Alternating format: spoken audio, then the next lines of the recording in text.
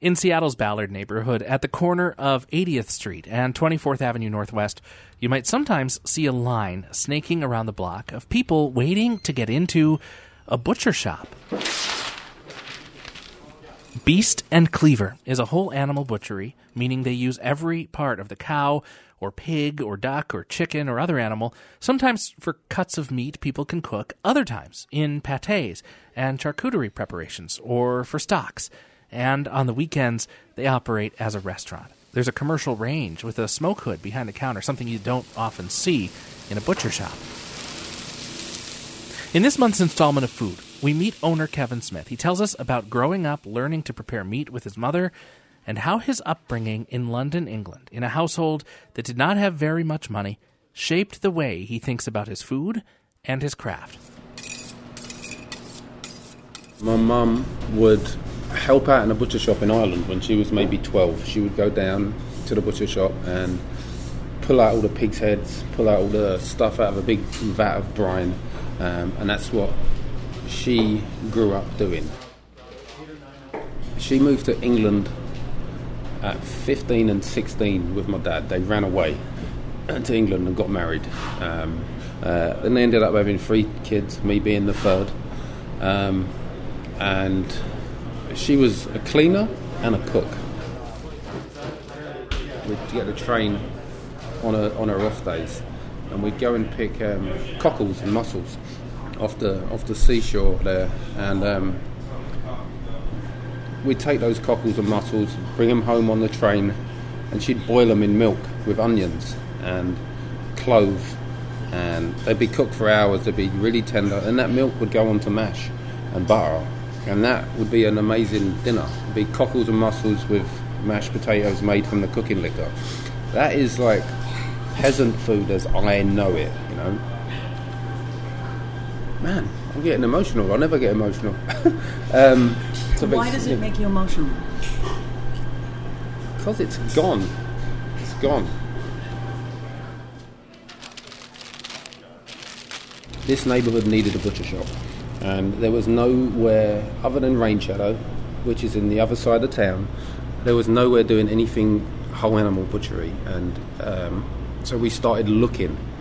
The bakery owned this place. Larson's owned this place. They're our landlords. And they were really keen to have a bakery, a fishmonger, and a butcher shop here. So as soon as the lease ended on the salon, we took it over.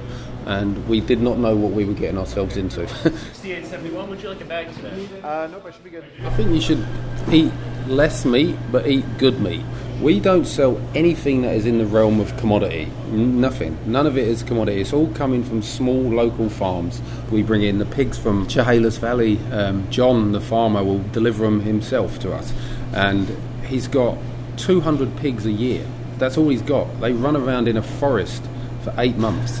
And then they come to us. No one in the city has access to those hogs other than us, because we created a food network with them. And my good friend Sian, he owns Preservation Meat Collective with his business partner Travis, and so they go out and deliver from these small local farms to us and all the best restaurants in the city now. They're a huge key to what we're doing here. Yeah, I'm going to get... Kevin's been trying to get me to buy one of these bavettes because I love hangers steaks. And he says... There is a massive demand for all of the prime cuts, right? People want to eat ribeyes, they want to eat New York strips and pork chops. But what happens to the rest of that animal? This is where the skill of a butcher and a chef should know how to use this.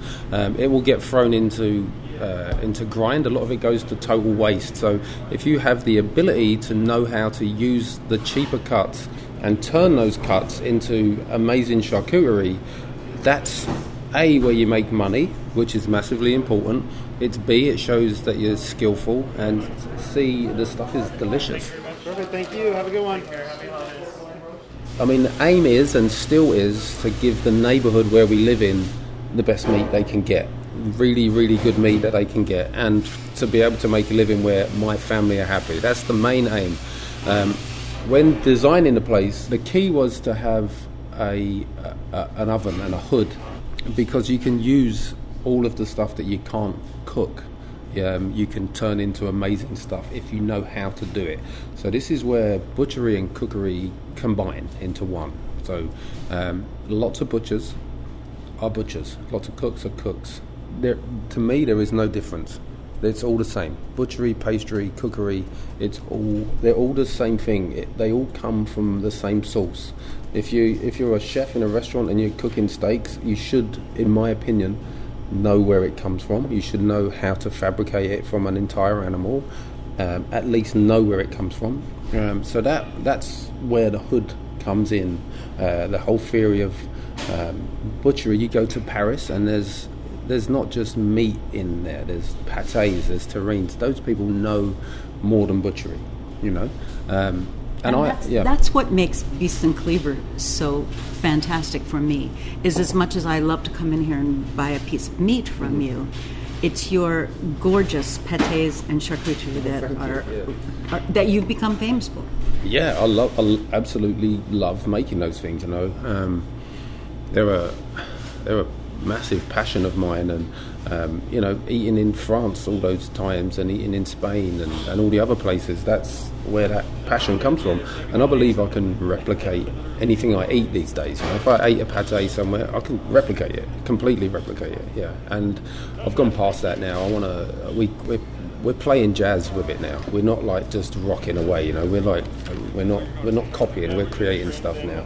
In my opinion, we're operating at a really high level with charcuterie here, and it's something we're really proud of. Yeah.